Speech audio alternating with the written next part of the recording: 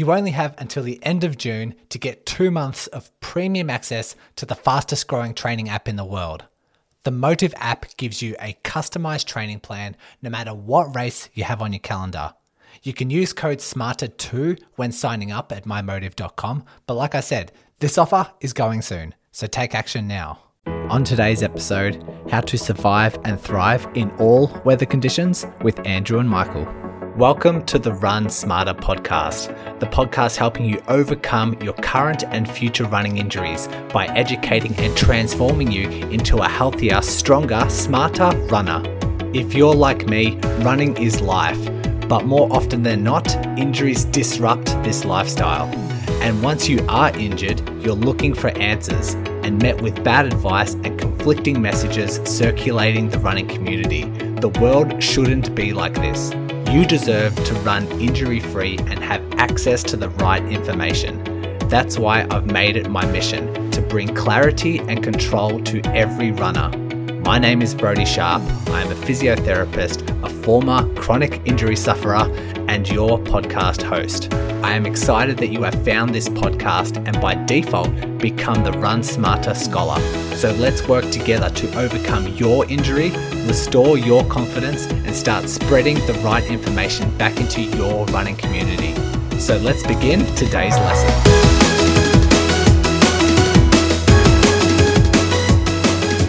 It has been a long time coming getting Andrew and Michael on the podcast. If you're not familiar, they are the host of the Endurance Innovation podcast. I featured as a guest on their podcast a couple of months ago, probably October last year. And they kind of have a specialty in working with heat transfer and surviving in the heat and how to cool yourself down effectively.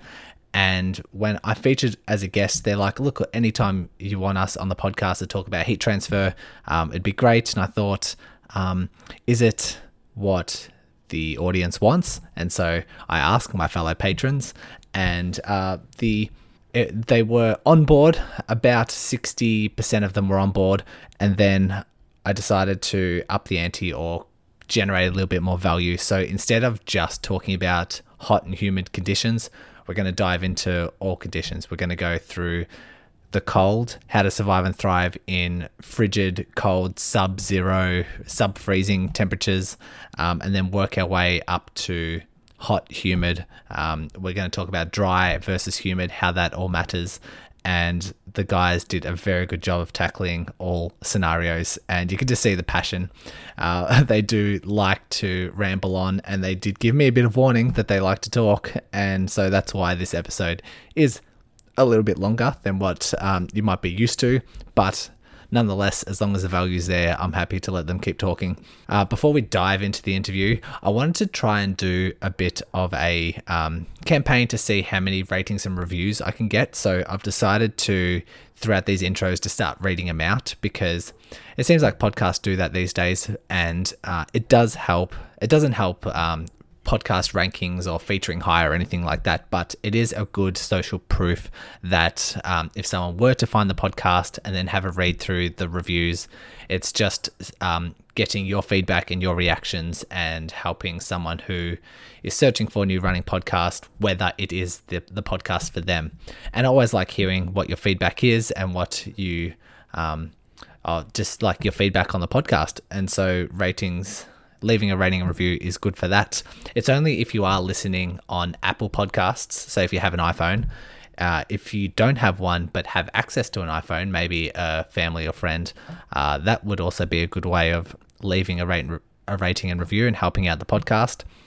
So you just go to Apple Podcast, just in that search, just click the search function, type in Run Smarter Podcast, find it, scroll down, it'll say leave a rating and review, and then you can do that. You can press pause and do it now if you'd like, and I will be reading them out. Currently, I have 40 ratings and reviews, and I do hold myself to quite high standards. I want to try and double that within the next month or two, and I'll be reading them out here. So at the time of recording, like I said, we have 40, and there was one that came in just the other day from Fine Gal 1, And she said, reliable information. Great podcast, interesting, evidence-based information for runners. Thank you very much for leaving that. A while ago, there was a review, well, the second review I can see here, from Do a Little Dance. I like that name. And says, great tool to engage the mind with what's happening in the body. This is where running training should start, understanding your body and what it needs to succeed. Really enjoy Brodie's enthusiasm and way of sharing information that is relevant to every runner. So thank you for leaving those. I'm not going to go through all 40, but just an example. If you can leave a rating or review, that'd be fantastic. And I'll read it out on the podcast within the next coming weeks. And yeah, hopefully we can get to that ambitious goal of 80 reviews all up. Okay, let's dive in. I'll leave the links to the Endurance Innovation podcast if you really like Andrew and Michael and love the sciencey deep dive that they do. But a lot of runners are going to take away from this, whether you're in summer, whether you're in winter right now, no matter what part of the world you're in, we can all benefit from knowing how to survive and thrive in all weather conditions. So let's take it away. Andrew and Michael, welcome to the Run Smarter podcast. I have been following the Endurance Innovation podcast and like other episodes you guys have been on as guests, and the wealth of knowledge that you guys have is astounding. And I'm pumped to have you on to talk about all of, like the temperature and temperature control. So guys, welcome to the Run Smarter podcast. Thank you so much. Thank you, Brodie. Yeah, it's a pleasure to be on the show, to return the favor, because of course you were a fairly recent guest on our show. Yeah, absolutely. I love returning favors and building us up and spreading the knowledge. Michael, let's start with you. How did you get involved? What's your background and how did you build this interest around temperature control? Well, so my education is in engineering. That's where my degree is, and it's mechanical engineering specifically. And for any of your listeners who've dabbled in that field or in that field, they can appreciate the fact that thermal regulation and thermodynamics more broadly is a big piece of mechanical engineering, or it's one potential direction. And it was something that I always enjoyed in university, and it was something that I actually didn't suck at when I was in school. And when after graduating, I did some engineering related stuff, but then thought better of it and started coaching about 7.5 years ago. And then, thermal regulations is tangentially related to endurance performance, of course, especially in hotter climates. And Andrew and I started talking about this because of some ideas that he had that I'll let him talk about. And that is where kind of my educational background and the foundations that I understood of heat transfer from my engineering days came to be applied to endurance sport. Cool. And what was your fitness background? Well, I'm an adult onset athlete. Didn't really do very much. Was not a very active kid at all through school or university. Started running just because some of my friends were doing it. And then when I picked up triathlon, which is I suppose my mainstay sport, and about almost 10 years ago, I realized how amazingly nerdy and deep that sport can be in terms of things to optimize and ways to train and any other rabbit hole you want to dive down. And it was kind of a natural fit for my engineering brain. So started doing triathlons in 2011 and have been ever since. A little bit less now that I have a couple of kids, but still pretty active. And coaching triathletes and runners and cyclists is still my, I would say, mainstay gig. Yeah, nice. And Andrew, what about you? How about you take it away? Yeah, so my background is very similar to Michael's. So I did a mechanical engineering degree, and then I went on to do my master's. And then that was actually in combustion modeling. So it was numerical modeling. And then I decided that wasn't enough. So I'm going to spend the next 8+ years to do, or at least keep working on a PhD. I'm getting very close to submitting. But quick fun fact about that is I started, I think, the same year that the students who are coming into university now were born. Wow. So Okay. I've basically been a student their entire lives, post-secondary student. So my research topic though is aerodynamics and heat transfer, basically. So numerical modeling of that. But from the engineering standpoint, I love to look at the way the body acts, because I think as engineers, we have a ton to learn, but also as athletes, we have a bunch to learn from engineering, and we can leverage a lot of the lessons that we've learned elsewhere and just figure out how to control the condition that the body's in. And it just absolutely fascinates me how clever evolution has been with different ways to combat overheating. And it's just, an endless topic that I think as a whole, as a scientific community, we're only starting to scratch the surface of. Great. So I guess we dive into the content. I wanted to structure it, have some sort of structure. So at the start of the podcast, I wanted to get into the colder climates, and then sort of as we talk about, as we ask the questions and gravitate towards the end of the episode, slowly just increase the temperature and then finish with like the hot climates at the end.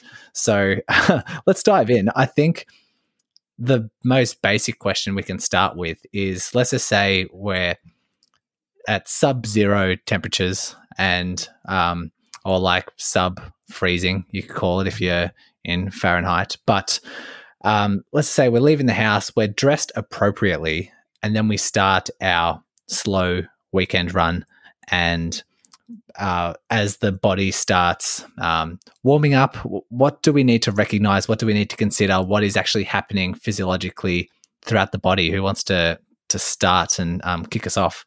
Well, I actually have one question about being dressed appropriately, because I think when you leave the house, what you think is appropriate is different than 5 minutes into your run or 10 minutes into your run, because your body's not at a steady state temperature and condition at that point. Very true. I guess you do have the luxury of taking off clothes while you are running. True, so yes. Perhaps when we're starting our run, we're not freezing cold, and we're not warm. I guess we're kind of staying, and we do have the luxury of taking off gloves, scarves, beanies, whatever. But when it comes to how the body is, like you say, regulating its temperature, physiologically, what's happening? So the human body, and we'll get into this as part of answers to some of your follow-up questions, Brody, but the human body is amazingly good at generating heat when it's doing stuff. And running is one of the most kind of energetically demanding activities that we can engage in, more so than cycling, for example, that Andrew and I spend quite a bit of time talking about. So that means that all of that, energy that the body needs to produce in order to propel us forward when we run, most of that is going to be generated as waste heat, right? So you generate the mechanical force to push off the ground to keep going. But a lot of that, the chemical energy that's used to generate that mechanical energy ends up being converted into heat. And that's just because we're not super efficient machines. We're pretty good, but we're not super efficient. I know on the bike we're about 25% efficient, and that's where we have good data. And by that I mean, in cycling you can get very precise in measuring. And I'm sorry to Brody's listeners if I use a lot of cycling examples, because that's where the science is a little bit clearer. But I'll stick to running, but I may jump to cycling for some examples. Go for it. You have my permission. Oh, thank you very much. So in cycling, you're about 25% efficient, which means that, let's say if you're cycling at 250 watts, which for any of your cycling listeners is, a pretty steady pace for a reasonably trained human on a bike, you're actually generating about 1,000 watts of total energy. So 750 watts, so 3/4 of that is being generated and just goes towards running your body and producing that power. So ultimately, that ends up as heat. And running is less efficient than cycling. I would wager to bet. And for any kind of running power, which is difficult to measure without lab equipment, you're probably producing quite a bit of heat. And so the reason I say all of this long nerdy preamble is that your body's great at generating heat when it runs, right? So kind of the general advice that we give in sub-zero conditions is you want to be dressed so that when you walk outside, you're cold, if it's cold, because very quickly, and how quickly depends on how much heat you're generating and how cold it actually is, and certainly on some perception characteristics of the human, you're gonna warm up. And at that point, you're going to, if you overdressed when you left your house, you're going to want to be stripping layers, which is not ideal because then you got to carry this stuff. So the general advice when you're leaving the house, and most people who run regularly in cold climates are well aware of this, is to underdress a little bit. Kind of the biggest concerns with running in sub-zero, and Canadians are Celsius too, Brody. So you're good. We're speaking the same language here. Great. It's only the Americans, I think, that use Fahrenheit. So if you're sub-zero, if you're below freezing, the only thing you really got to worry about, and this is really when you're like well below freezing, in my opinion, is frostbite. And so frostbite, of course, is kind of what can happen to some of the extremities. So we're talking fingers, toes, tip of your nose, and other parts of your face, ears maybe, that are exposed, that in very cold temperatures. Because, of course, one of the things our body does when it's cold or when it's hot is it actually directs the flow of blood to and from different parts of the body. And when it's cold, it tries to conserve the blood towards the core where all the vital organs are, and of course the brain, which can lead to some of the extremities, again, those fingers, those toes, and those ears and noses, getting a little bit less blood flow. And if you get less blood flow, you're getting less of that thermal energy from the core, and the temperature for those parts of the body may drop, and that's where you can run into a little bit of trouble. This usually only happens for long runs, and runs in very cold conditions, though. And if let's just say we haven't dressed appropriately, or we're not warming up efficiently, let's say it's like really, really cold, and would there be any warning signs, symptoms that the body is administering to know that we're not warming up efficiently or we're too cold? Andrew, do you want to field this one? I only have an uneducated answer to this one. I can speak from an engineering standpoint and some initial thoughts and concerns I'd have. So one thing to consider, and this is no idea to predict if you're too cold, but just looking at it in terms of heat transfer. If, for example, you start sweating and say you strip off a layer of clothing, that would be at risk for swinging too far the other way, because it turns out that sweat is extremely efficient at removing heat from the body. So if it is cold, then or if it's too cold to be really having exposed skin, any sweat on there or any moisture, so say you spill some water or something like that, that will evaporate and drive down the skin temperature significantly, which can lead to local frostbite. So that would be a big concern. So I'd say be very cautious of any initial sweating conditions, especially if it's a longer run and you tend to overcook it at the start. And that may lead to, especially when you're far away from home, that may lead to some troubling conditions later on. But that's only from the engineering standpoint. I think for the physiology, maybe Michael, do you have something to weigh in there? Yeah, I think I'm going to go back to what I said earlier, is that being that the human body is very good at generating thermal energy when it's in, during active exercise like running. And I think you're not at risk for hypothermia.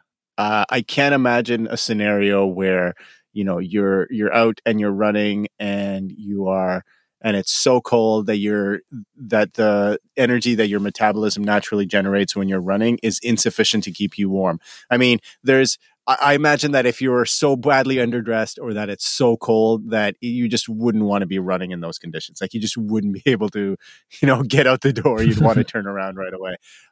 Certainly, I think the early signs would be, if there are any, is that kind of that pain and numbness in your extremities, like your toes and your fingers and your face, because that's a sign that your body is rerouting that blood flow, right? And the reason the body would do that is to conserve core temperature, right? Which is essential for for living. So if you're really starting to feel that hand numbness and pain, tingling in your fingers and toes and face, that may be a sign. If there is exposed skin, especially on the face, and there's a strong wind chill, you might actually get local frostbite on those exposed skin surfaces before you have any kind of, again, risk of hypothermia. So bottom line is, I think the risk for hypothermia, if you're moving, certainly if you like run somewhere, or if you're doing a very long, let's say, trail run, and you get hurt or stuck, and you're not moving, then there's a real risk. But if you continue to, keep up your high output aerobic activity, I really don't think there's too much of a risk of hypothermia. The bigger risk is frostbite. Yeah. One other risk that I would actually mention there is something, it's less of a long-term, it's more of a long-term risk and less of an immediate risk. But I've noticed this with downhill skiing in the past. Because you're cold, you don't feel like you're getting much sun exposure. But if you're out and getting all this reflection off the snow and all this solar radiation, you can actually get sunburns. So it's something to be aware of if you are planning on spending a long time outdoors when it is sunny, but still quite cold. Yeah, and goes back to the limiting. Just stepping away for a brief moment to explain how the Motiv app can help achieve your best running results. It's obvious that in order to perform at your best, you need a tailored plan designed by the best coaches in the world to perfectly match your upcoming races, your fitness level, and your precise goals. Well, the Motiv app does exactly that. I've been getting some great feedback from You Run Smarter scholars who have taken up this offer. So if you haven't done so already, you can use code SMARTER2 and get 2 months of premium access. But this offer won't last forever. So give it a try today by signing up at mymotiv.com.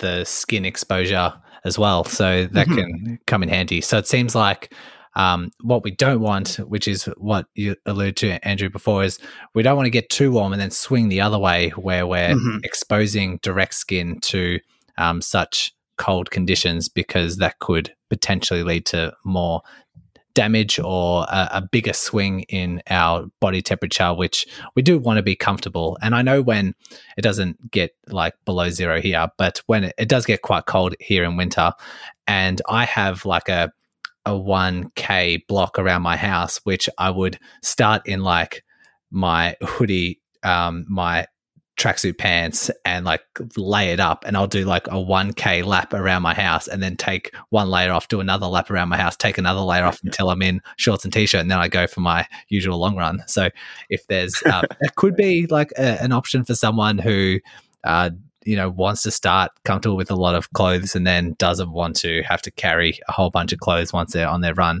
I found that very effective for me. But like you said, if you're in those really, really low temperatures, that sun exposure and then the wind chill and just direct skin exposure can put people in danger. So you might suggest, once you are warmed up, maybe like a thin layer of, like, say, a long sleeve shirt that so you're not having that direct skin exposure but still can maintain like their heat, something like that. Yeah, we've talked a little bit about optimal layering for cold weather runs or cold weather activity of any sort. We're not really subject matter expert. Well, I'll speak for myself. I'm not really a subject matter expert in this, but I have, seen a bit of research and I've done a lot of practicing. I mean, it's probably minus 12 right now outside. So you definitely want long sleeve, and you want the things next to your skin to be very efficient at wicking. So like, hydrophilic layers. So, polyester tends to be pretty good. That's generally what folks make base layers out of. So you want a wicking base layer that is long sleeve. And if it's cold enough, then you want to cover your legs, obviously long leg as well. And you want it to be next to skin. And this is critical because what the function of that layer is to provide some thermal insulation, but more than that, it's to wick away, remove that sweat that no matter what you will produce some of it as your body calibrates its temperature. So you don't want that sweat next to your skin. If it's going to evaporate, you don't want it to evaporate on your skin, as Andrew said, because if it evaporates on your skin, it's pulling thermal energy from the skin, which you don't want, which is what causes temperature drop and potentially frostbite. You want it to evaporate elsewhere. So this wicking base layer transports moisture from the skin to, not the skin. And then depending on how cold it is, you probably want something to block the wind, because even if it's not necessarily super windy, and usually, at least in in Canada. I don't know how it applies in other places, but probably is the same. But in Canada, our wind speeds are on average higher. So not only is it cold, but you have the wind to contend with. And so you want something that is windproof on top of that wicking layer to prevent, to keep the wind off the skin. And then that garment should also be somewhat permeable to moisture, so that once your base layer pulls the moisture off your skin, the moisture can then evaporate through the wind blocking layer to the outside. It won't, you'll still be sweaty and kind of wet, but it'll be way better than wearing a garbage bag. And then depending on how cold it is, you may want an insulating layer in between the base layer and the outer layer. This is just some, kind of layering 101 over here. Yeah, I can see how you sort of gravitate towards the science of these things as well. You seem to get heavy into the nitty gritty. It's fun. It's fun. One other thing I want to mention, and I forgot to mention it when I was talking about risks, and this isn't so much of a risk, but folks who have, especially asthmatics or people who have maybe a more sensitive upper respiratory system, can get some airway constriction in the cold. Now, this is an acute effect, so it's not anything that you're not freezing your lungs or your bronchial tubes. You're not really going to cause any permanent damage, but it's quite common to have cold weather exercise-induced asthma, and it's more prevalent than like hot weather exercise-induced asthma, which is also a thing. So it's something that if you do experience the symptoms of exercise-induced asthma, if you have asthma outside of exercise, I don't need to say that you need to be careful running in the cold, but you may experience exacerbated symptoms of that asthma. So it's just something to be aware of. Wearing face covering tends to help a little bit because the air that you inhale ends up being a little bit warmer than kind of free air, but it's got its limitations too. Okay, good to know. I do have some listener questions that I'll be throwing at you guys throughout this interview, and I'll start with my first one. And this is a question from Jill. She asks, I run in cold conditions, in brackets minus 28 Celsius. I'm dressed for it and have adapted to the cold and the wind. However, she's running much slower than summer speeds, no matter how warm my muscles get. Is this normal? And she also asks, how can I increase my performance in these conditions? Well, I think there's a couple of things there. When I read this question, it took me a little bit of time to come up with some thoughts. But certainly, everyone runs a little bit slower in the winter, and there could be a couple of factors, a couple of causal factors here. So the first and most obvious, or maybe not super obvious, is the surface conditions, right? So if it's minus 28, it's quite likely that Jill is not running on bare tarmac, and if there's snow or ice underfoot, it's just like running on trails or running on sand or even worse. So those conditions will absolutely slow you down, and that's just straight up mechanics. You just don't have a solid surface to push against, and so that's going to slow you down. So the advice that I give to my folks when they're running on those kind of conditions is to use effort or maybe even heart rate rather than pace to guide your training prescriptions. Another thought is wearing all that extra clothing does a couple of things. It restricts motion a little bit. Like even if you're wearing quite sports running specific garments that are very stretchy and move with you very well. I at least personally find, and this is of course N=1 anecdotal stuff, but I personally find that if I'm wearing tights, my proprioception is affected. So I end up tripping a lot more, especially if I run on trails. So because my kind of my awareness of where my feet are is different because of this garment that's not normally covering my legs. So I don't know if there's much of a real efficiency hit that you take when you're wearing this stuff. But at least for me, psychologically, it feels harder to run in tights than to run in shorts. Another point I'd make there too is the temperature of your shoes, and I hadn't thought of this until right now, but the temperature of your shoes might make quite a bit of a difference as well, because when rubber gets cold, you look at winter tires versus summer tires for cars, there's a significant difference in the rubber compound that's used, because it's basically designed to operate at lower temperatures. So the shoes themselves may lose a significant amount of efficiency. And I think everyone's kind of been made aware of how much shoes can contribute to efficiency by the Nike efforts recently with the Vaporfly and AlphaFly. And there's a couple other factors there, but I think the energy recovery from the shoes would be another significant part of that. Oh, that's a cool thought. I hadn't thought about that. That's awesome. Yeah, me either. That was great. The other thing that I just thought of just then when you're talking about the wearing different layers, I do agree. Like if you have several layers on compared to running in like a singlet and short shorts, you're going to be almost not restricted, but you're going to restrict your movements just because you can feel a lot of clothes on you. Yeah. And also the weight itself. Like there has been studies to show that an increase of like every 100 grams your shoes weigh, that detrimentally affects your running economy. I think it's by like 1 or 2% for every 100 grams you put on your shoe. And granted, that's because the shoe's so far away from the actual origin, and it's got like the when you're looking at physics, it's like the very end of that vector. But if you've got like 2 layers on your legs, and you've got a couple of layers on like every little gram counts. And if you've packed on 2 or 3 layers, that's going to contribute to like detrimentally to some sort of economy, I would imagine. Mm-hmm.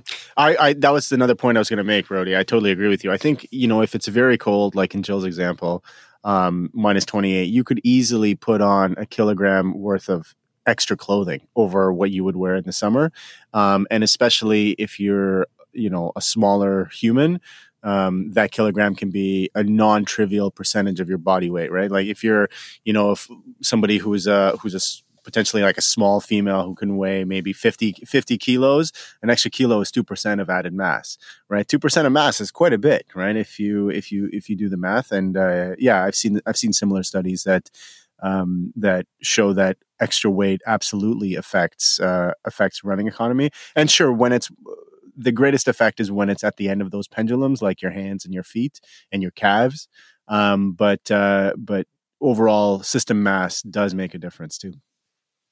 Yeah. All right. Great point. We're going to move on to Lee's question. So Lee asks, he's noticed that his heart rate has increased in the cold when he does his workouts and he does his runs. He's asking why, and whether it's the clothes, whether the muscles are working harder. Can you guys pinpoint what might be the go here? Yeah, I think it's very similar to my answer to Jill's question. If we're looking at what some training platforms will call efficiency, which is in running basically the ratio of your pace to your heart rate. That the higher your pace or the lower your heart rate, the higher your quote unquote efficiency is. It's not to be confused with economy. They're somewhat different concepts, obviously. But if you're wearing more layers and they weigh more, and you're running on shoes, as Andrew correctly mentioned, that are no longer as nearly as springy as they would be otherwise, your running efficiency is going to be lower. That is, for the same heart rate, you're going to go slower, or conversely, for the same pace, you're going to have to produce more internal energy, thereby driving up your heart rate. So I think it's the same kind of mechanics. I guess this is a little bit of a conjecture on my part, but I imagine it's similar mechanics. Yeah. Well, I do love when answers have this roundabout way of connecting, and we've got like similar concepts that are answering multiple questions. So that's perfect as well. If we have these cold conditions, and let's just say we've laid up, and let's just say we don't have a lot of skin exposure, does the humidity, whether it's dry or humid, matter when it comes to performance and maintaining heat temperature? I know that we'll delve into dry and humid climates when we get into the hot climates, but when we talk about cold, we talk about sub-zero climates. Is there a difference? Well, there's some really interesting stuff that goes on actually with air exchange specifically. So when you're breathing, the lungs are designed, have evolved. You can tell I'm thinking of this like an engineer, but the lungs have evolved to have a tremendous amount of surface area, and that's for oxygen exchange. So basically the same thing that drives this gas exchange will also drive heat transfer. So as a byproduct or just a natural tie-in or the heat transfer is quite high, and the mass transfer is high as well in the lungs. So if you have very dry air coming in, it actually warms up significantly and very quickly. So you might inhale air at a low temperature. So say it's minus 28. Once it brings up to body temperature, so let's say 35 degrees, for example, the relative humidity actually changes. So the absolute amount of moisture in the air initially would be the same. So you might have 1 gram of water per kilogram of air, for example. I can't remember the exact numbers, but air is capable of storing much more water when it's warm, which is why you get in humid environments, you get glasses that will sweat. So if you can imagine opening like a cold beer or something on a warm, humid day, you often get this sweat on the outside that's just condensation. So when you get this air in your lungs that's now warm, it's capable of taking a lot of water out of your body. And even though you're not necessarily sweating, you're losing so much water from respiration. So it's actually a bit of a problem, and I think people will tend to underdrink when they're exercising in cold conditions. I know I do myself, because often you're cool and you don't feel like you want a drink, but you're actually dehydrating yourself pretty quickly. As to the difference between humid and dry air, I think it might be more on the external skin that it makes a difference. So you'll have sweat evaporate quicker, and you will sweat. Like Michael was saying earlier, you will sweat when it's a dry condition, but it will be wicked away much faster.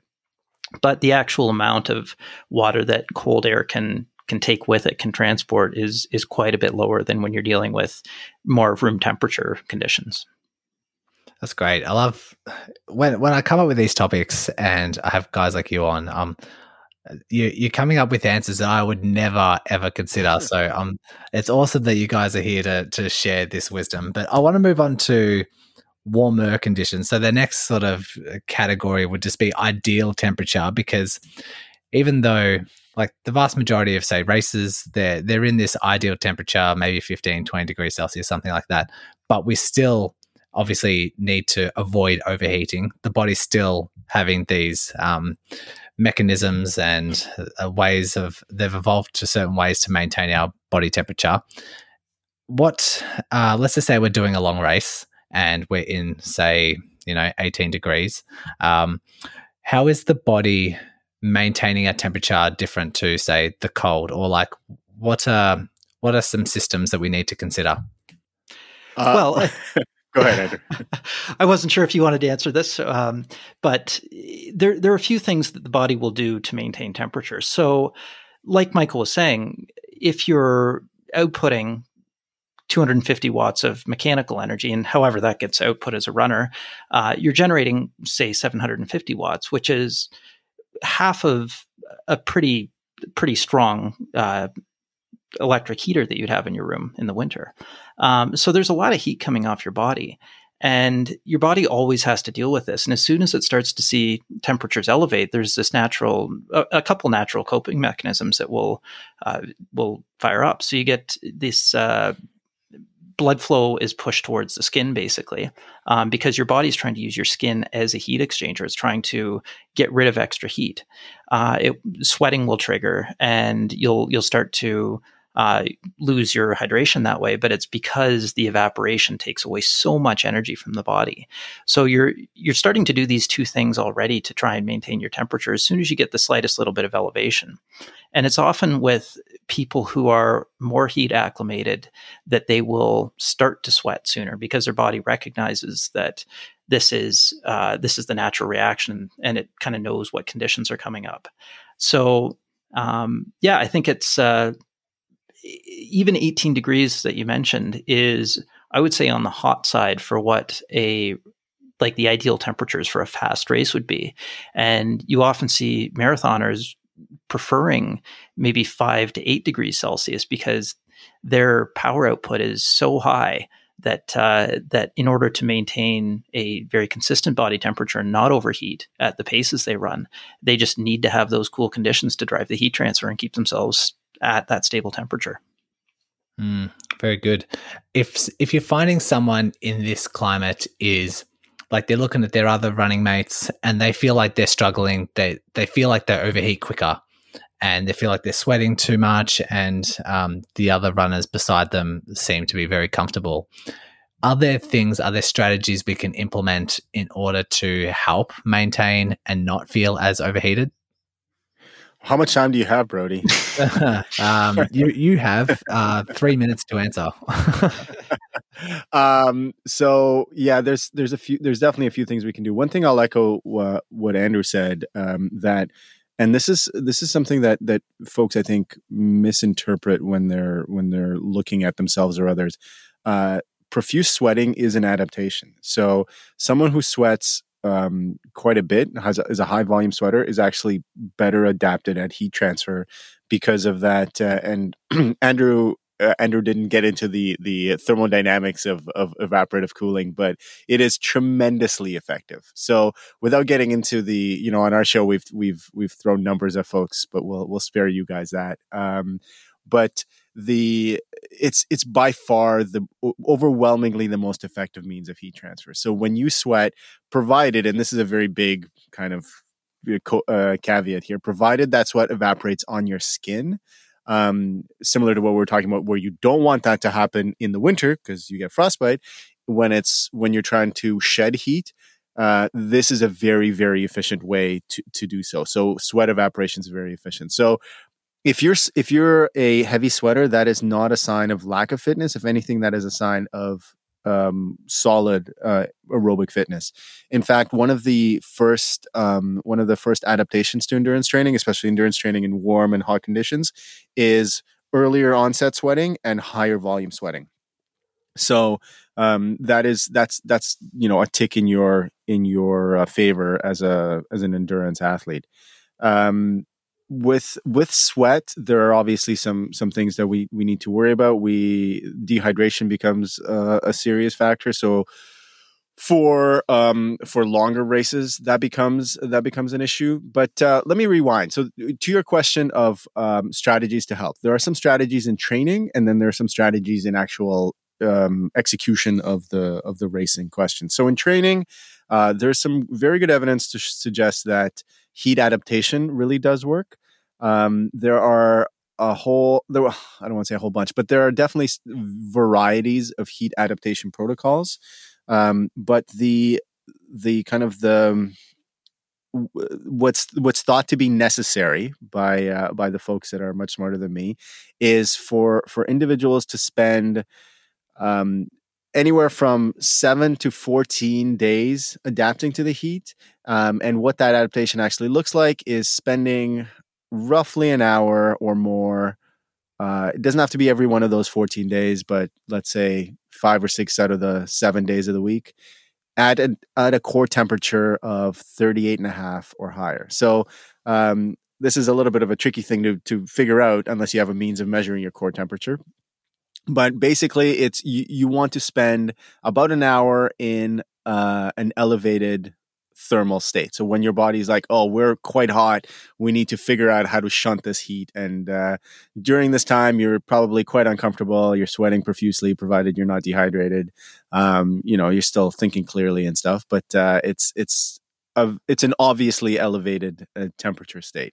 So if you follow any number of these protocols, that's kind of what you're looking for. You're looking for your body to be at that elevated core temperature for a non-trivial amount of time, about an hour, 5 or 6 days of the week, for about 2 weeks. And again, there are a few of these protocols. There's a few ways to do this. You can go out there and you can train while removing some of the things that would normally cool you. So as an example, if you're running in the summer, you can wear extra layers. Super uncomfortable, pretty gross, but it'll definitely drive the body temperature up. Conversely, you can train during hot parts of the day, right? When it's, let's say in the afternoon when it's sunny. With all of these, you have to be extremely careful, folks, because heat exhaustion and heat stroke are legitimate, serious concerns. Certainly heat stroke is a medical emergency, and we've talked about this on our show. But even heat exhaustion is not your friend, because you don't want to push yourself to the point where you're in serious distress. Because not only is it incredibly uncomfortable and could potentially be dangerous, it also delays how quickly you'll recover from that session. So then you can really compromise your kind of big picture training. So you really want to be careful with thermal adaptation training. But one way to do it is to cover up when you're training. If you're doing indoor training, like if you're on a treadmill, for example, you may want to turn off the fan, right? That's a very effective way to do it. Or again, layer up a little bit. And then some other interesting ways to do it would be train as normal.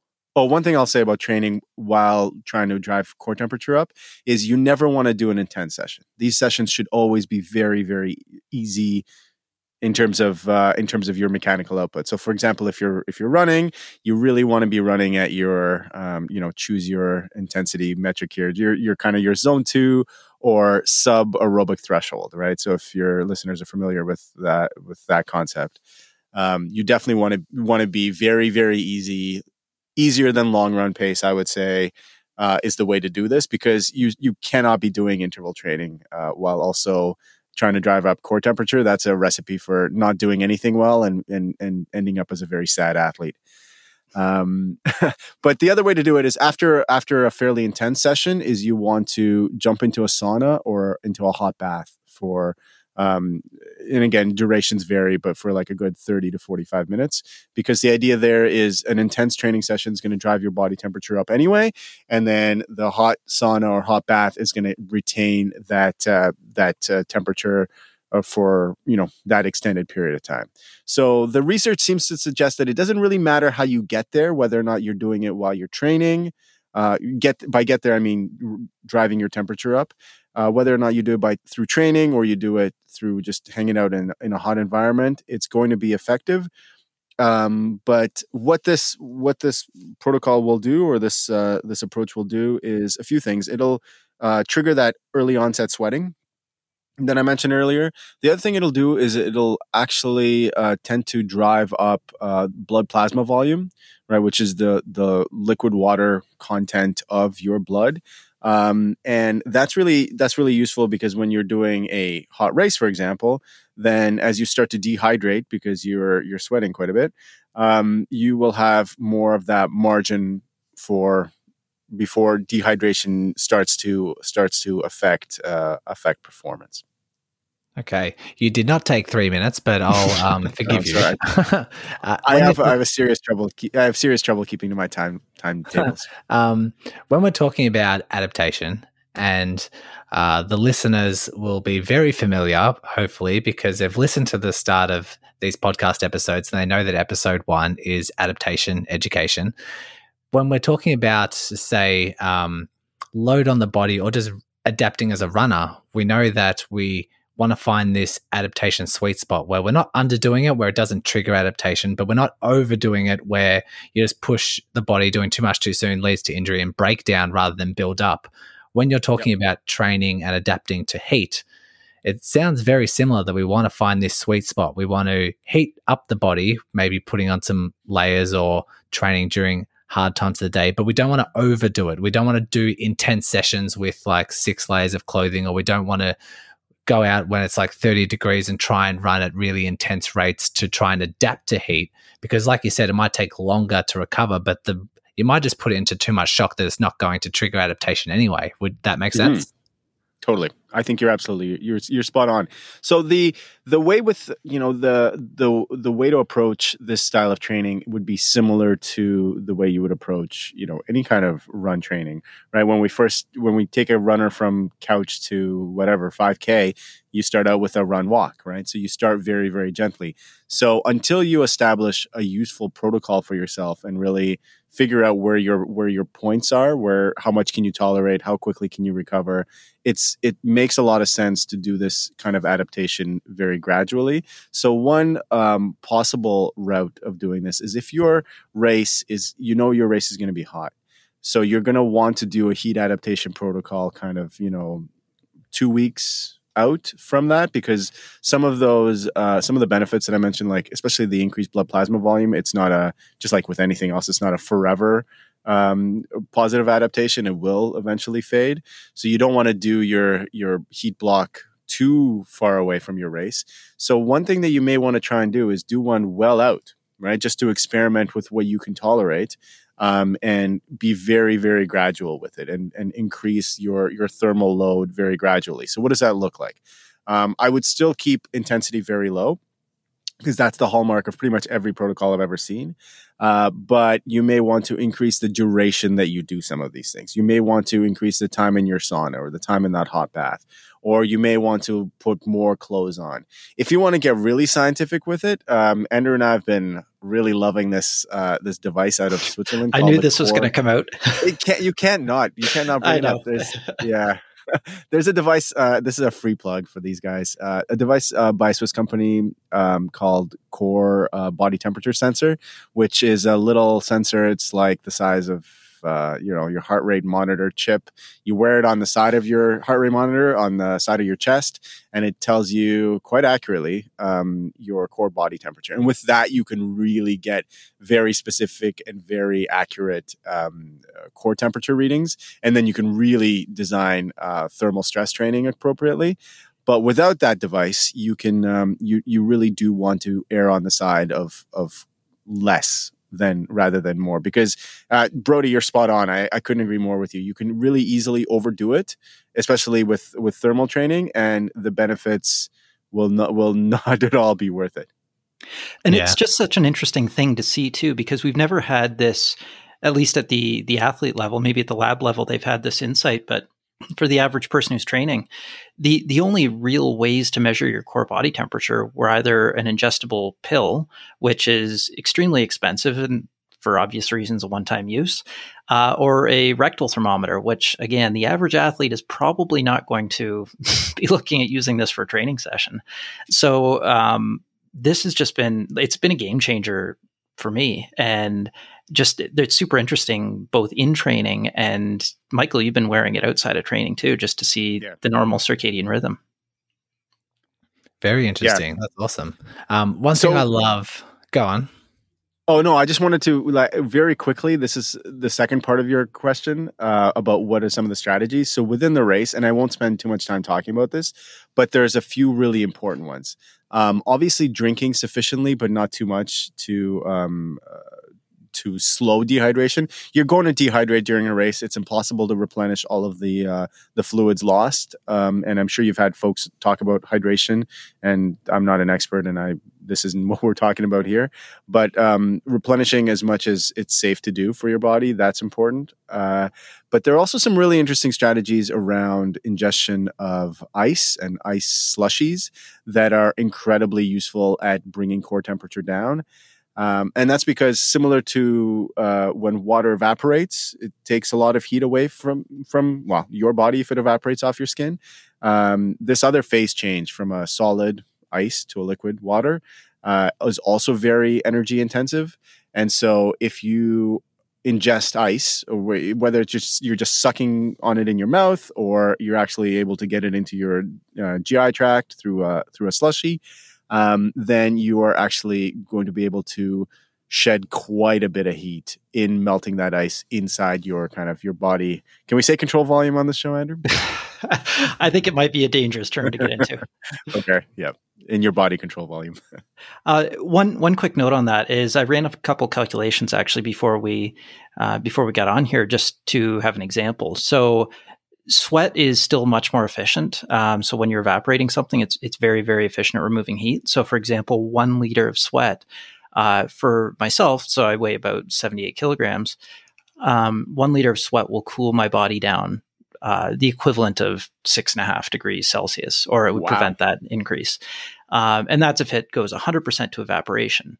A slushy would be about 1.5 to 2 degrees Celsius if it's, again, fully absorbed by the body.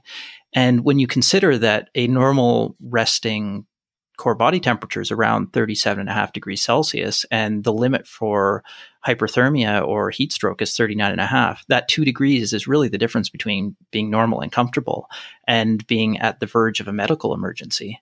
And as we started this podcast, I'd actually just gotten off the bike. So I had a pretty intense bike workout and I got a smoothie. And I'm now sitting here shivering because I just had essentially a slushie and I brought my core body temperature down quite a bit. It's a good strategy. I'm not too sure how, like, based on training, I don't know how many people have access to it during a marathon per se, but it's really cool to know that just strategies like that can drastically drop that body temperature. And looking back on my training, say if I was running compared to cycling, and you're talking about how effective evaporation can be, particularly on the skin, and I look back on my training sessions, I hardly ever overheat on the bike, and I hardly, let's just say if I don't necessarily go on a bike ride during the middle of the day on a 30-degree day, but if I was, say, cycling every morning, even if it's in winter and I'm cycling for 2 hours, I never get warm. It's like I'm cold the entire time, no matter how hard of a bike ride I go on. But then as soon as I'm indoors and I have like an indoor training session, I'm just sweating and overheating straight away. So I guess just based on my own experiences and my own self-reflections on the benefits or how the body adapts to core body temperature, I think the sweat and evaporation, like just in those examples there, just has a tremendous effect. And then you're talking about cooling strategies, so cooling things down. I don't think a lot of people would be able to drink a liter of slushy like just in one go. Is that recommended? I think brain freeze would be an issue. Recommended. Yeah. Also, it's not. You never. Just from ingestion of fluids, you wouldn't want to chug a liter of any kind of fluid or fluid, like solid slurry, just because of what kind of GI distress that would cause. But the point is, you don't have to do it all at once.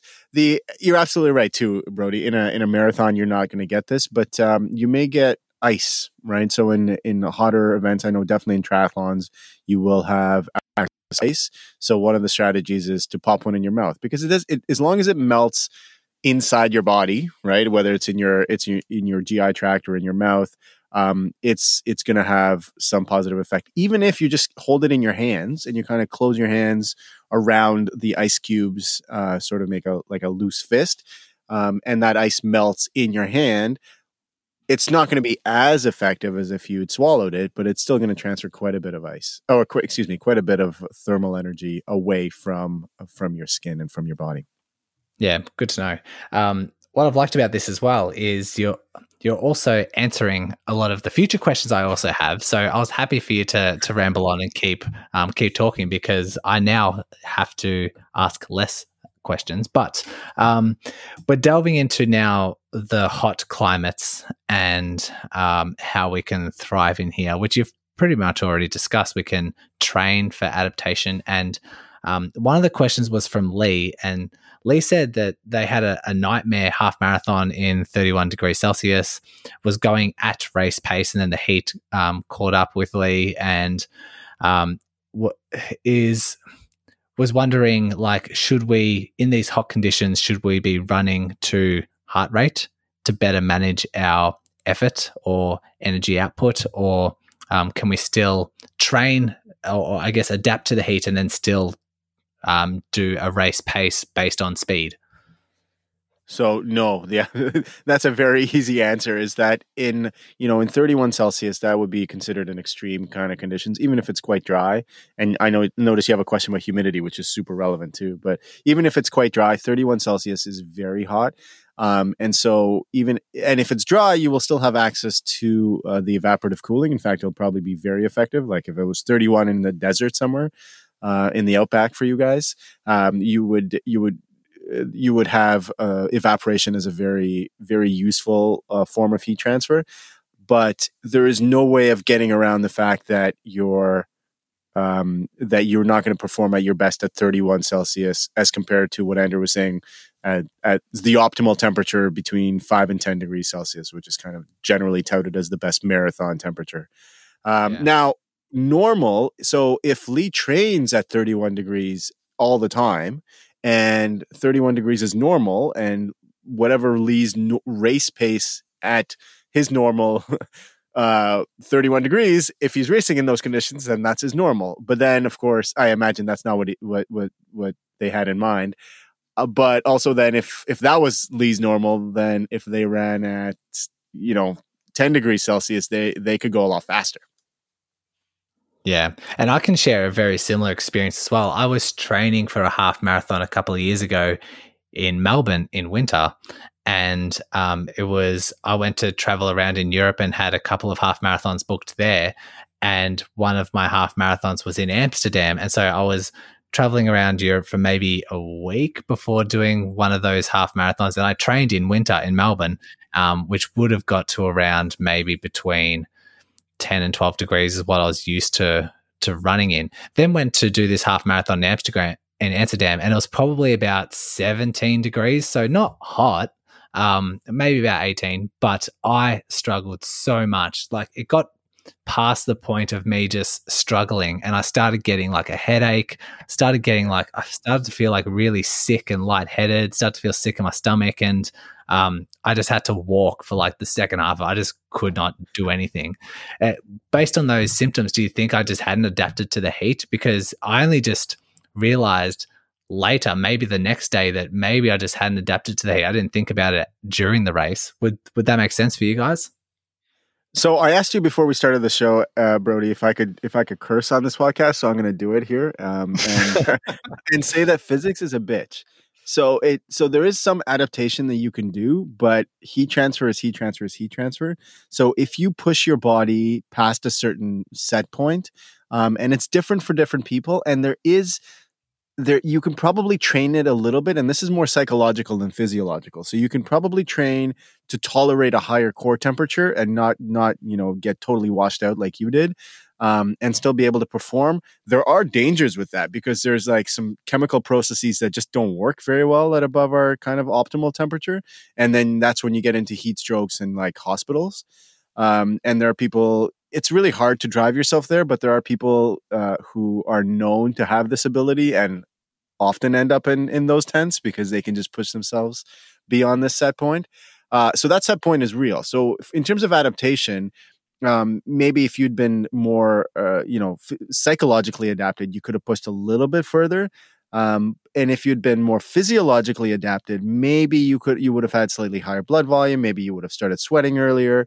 And you probably would have had a little bit more. But if you're talking about this effect happening halfway through the race, I don't think there's anything you could have done in your training that would have allowed you to run at that pace in those conditions for the half marathon, right? So then the only real answer would have been that under those conditions, the smart thing to do would have been to slow down, right?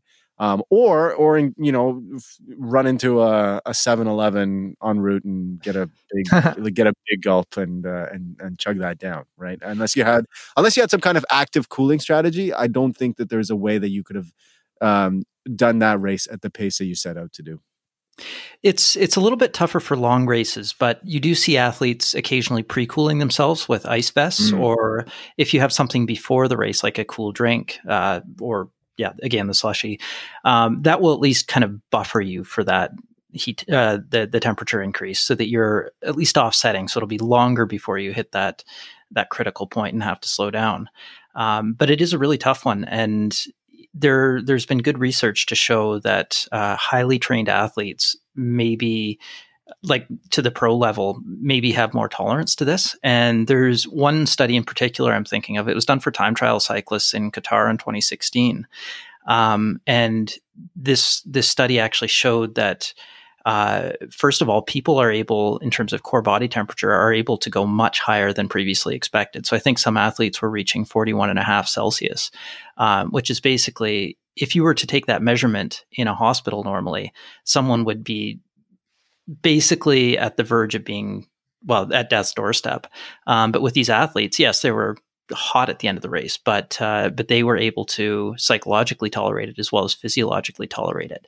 Now, there's a difference too between the brain temperature being 41.5 and the core temperature being 41.5.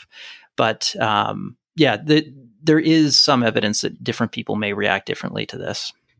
Okay, well, it makes me feel better because I was definitely beating myself up and extremely disappointed when I had to walk for a second half of a half marathon. But makes me feel better.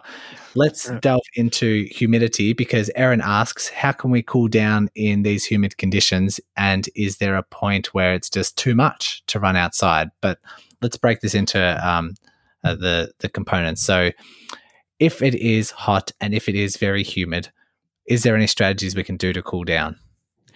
So cooling, as we've mentioned many times, happens mostly through evaporation. There's some convection, so basically like having wind go over you. But hot air going over you is only slightly more comfortable than just being in still hot air. And I've actually done a laboratory study. It was for cycling, but it was in a humidity chamber. So it was like 80% humidity and 31 Celsius. And it was 45 minutes for cycling at about 75% of my threshold power, which is pretty uncomfortable by the end of it. And under these conditions, you're basically storing all of the heat. There's no real way to get rid of it. You're not convecting it away. You're not evaporating it away. So when you are in these hot conditions, there's only so much you can actually do. So if it's nice and breezy, it can remove a little bit of heat, but really maintaining that body temperature with any means possible. That's really what I'd recommend doing. So if you can have access to ice and slushies, and I think even it wasn't this discussion, but the previous discussion that we had, I think it was when you were on our podcast, Brody, we had talked about cooling your wrists down. If you can put ice directly on your wrists, this is actually an adaptation that I believe kangaroos have developed, where they would lick their inner arms because the evaporation there's a lot of blood flow going through your wrist, and that basically takes it right back to your core. So if you can apply ice to that, it's a very effective way to lower your core temperature. But there's only so much you can do in these hot, humid conditions. And I think of something like Hawaii, where the Ironman World Championships are held most years, except this year. But it's an extremely challenging place to race, and it really tests people's ability or their body's ability to manage their heat. So we should be like accepting the limitations of the human body, and if you are stuck in a hot, humid condition, maybe just like be sensible and take in your fluids and just drop your intensity, and don't try and compete at a race where you might be like at a race pace where it is cold conditions. Would that be right? Yeah. I think there's definitely some concessions that you have to make. One other thing that we haven't touched on yet that just popped to mind is we've also talked in the past, Michael and I have talked about different clothing. And yeah, there's wicking and things like that to consider, but there's another big part. If you have the sun beating down on you, if you're wearing a non-reflective piece of clothing, then you're absorbing all that solar radiation, and that can actually increase your body temperature quite a bit. And I think the calculations I'd done before were saying that a cyclist can pick up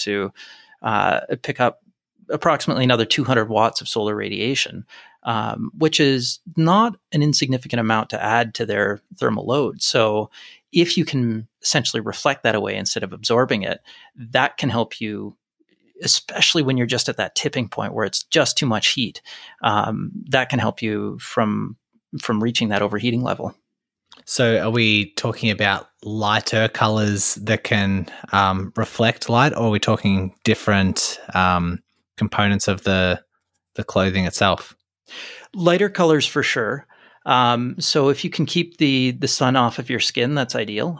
So there might be some cases where and I've seen these before for cyclists where they have arm coolers, but basically when they're white, even though you're wearing that extra layer, it reflects away the radiation or the temperature, or the energy that would otherwise be absorbed by your skin. So I've never tried them. I don't know how effective they feel. They're also supposed to help with evaporation too, but just if you can prevent that energy from ever getting to your skin, that's definitely a benefit. Yeah, great. Yeah, tip. to Aaron's question, I think that's the only thing you can do is if it's super humid. I agree with what you guys said. Is really the only thing you can do is go slower or don't go at all if it's very very humid and hot. But if it's not a race, if it's training, then certainly training outside of daylight hours is an advantage. I remember spending some time in Singapore where it was always 30 degrees and 100% humidity every single day. And I was trying to run there, and it took a little bit of time for my body to like get used to it. But I could only run after sunset because those extra 200 watts that Andrew mentioned. Well, that's peak probably noon heat flux, but it definitely helped. The other thing with I'll add to Andrew's point is the psychological component. So we feel a lot of that heat on our skin, right? So what you felt was definitely a systemic effect when you during that half marathon, Brody, when you felt sick to your stomach and you were lightheaded. But generally, we feel hot or cold on our skin because that's where the temperature sensors are. The nerve components are in the skin. So when you have direct sunlight on the skin, it feels quite hot because you're directly feeling that solar radiation. And covering that up with clothing or running or training when there is no sun or at least it's cloudy removes that psychological input telling your body that it's hot. So there's definitely a physiological component of that extra 200 watts, but also a psychological one too. Okay, Michael, I'm gonna really test you with this next one. Are you ready? Because I'm going to give you one sentence to answer this question. Because Aaron, in the second component, could it be a run-on sentence? The second component is like, is there a point when it's too much? Like if the humidity and the temperature is too much to run outside, what's your one sentence answer for that? Yes. You can probably imagine a point where it's too much. I think most people can, provided you can slow down and you're not doing very long runs, you can run in most conditions. Yes, most conditions, but probably not all. Cool. Very good. I've got one last listener question, and I'm curious to hear you guys' thoughts because it's sparked my curiosity. Steve asks, in some cultures, having hot drinks to cool down is counterintuitive, but it's meant to cool down the body. What about for athletes? Does temperature of the drink matter? Now, we've already talked about the slushy stuff and how it does cool down the body's core temperature quite significantly. Anything we can add? Has there been any investigations into having hot drinks to try and cool us down? So my assumption, and this is not based on any direct science that I can reference at this point, and Michael, feel free to please correct me or stop me if I'm saying something inaccurate. But nope, I've never seen research on this either. Andrew, go ahead. My complete conjecture would be if you drink something hot, it may trigger you to sweat. And that sweating would then lead to a larger net reduction in temperature than the energy essentially that you're bringing into your body for or with that fluid. So that would be my best guess as to why that would happen. That's my guess as well. That was the only thing that I could come up with too. Yeah, cool. And I guess we're not drawing from evidence. I think there might just be. I might have to reach out to Steve, but it seems like there might be some cultures that have hot drinks without being any scientific explanation. But yeah, good to know, guys. Anything that we haven't touched on specifically around the heat?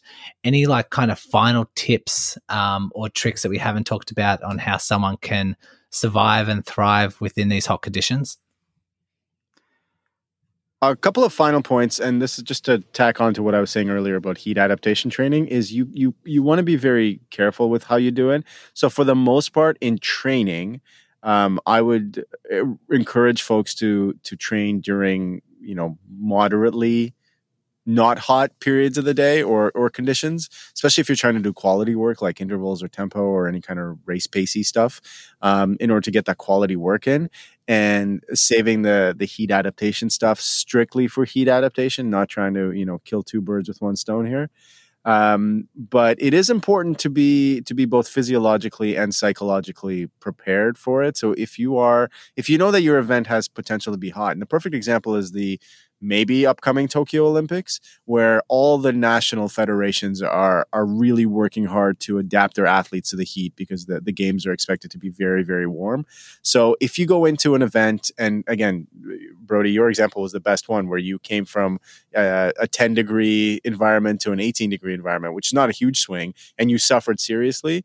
If you are training in a cool environment, which happens to us Canadians all the time, because it's cold in Canada and in the winter, and there are lots of early season triathlons in the southern US, for example, and people like to do those races because they're tired of being cold and snowy and dark up here. So they'll train indoors and they'll run outside, and then they'll go to Texas and they will die because they've gone from 0 degrees to 20 degrees, and they just cannot perform. So you have to spend some time adapting to it in order to perform.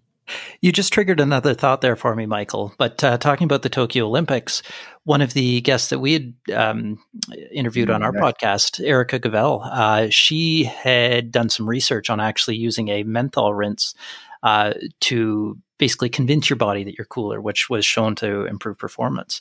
So this is more for short events where it's not the steady state temperature that you're fighting, but short, intense events, like having this perception of being cooler at the start of it can actually help.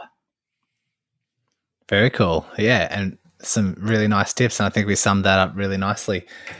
Guys, the Endurance Innovation Podcast, if someone wants to know more about it, or if they're not sure what it is, can you just give us a brief summary of the nature of it, whose its intent is for, and where they can go to find it?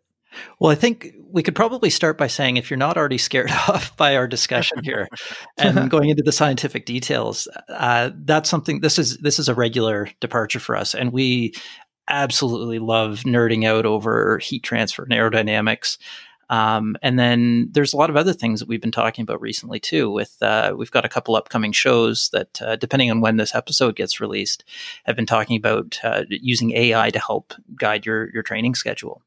So I think this is pretty typical of an episode that we'd see.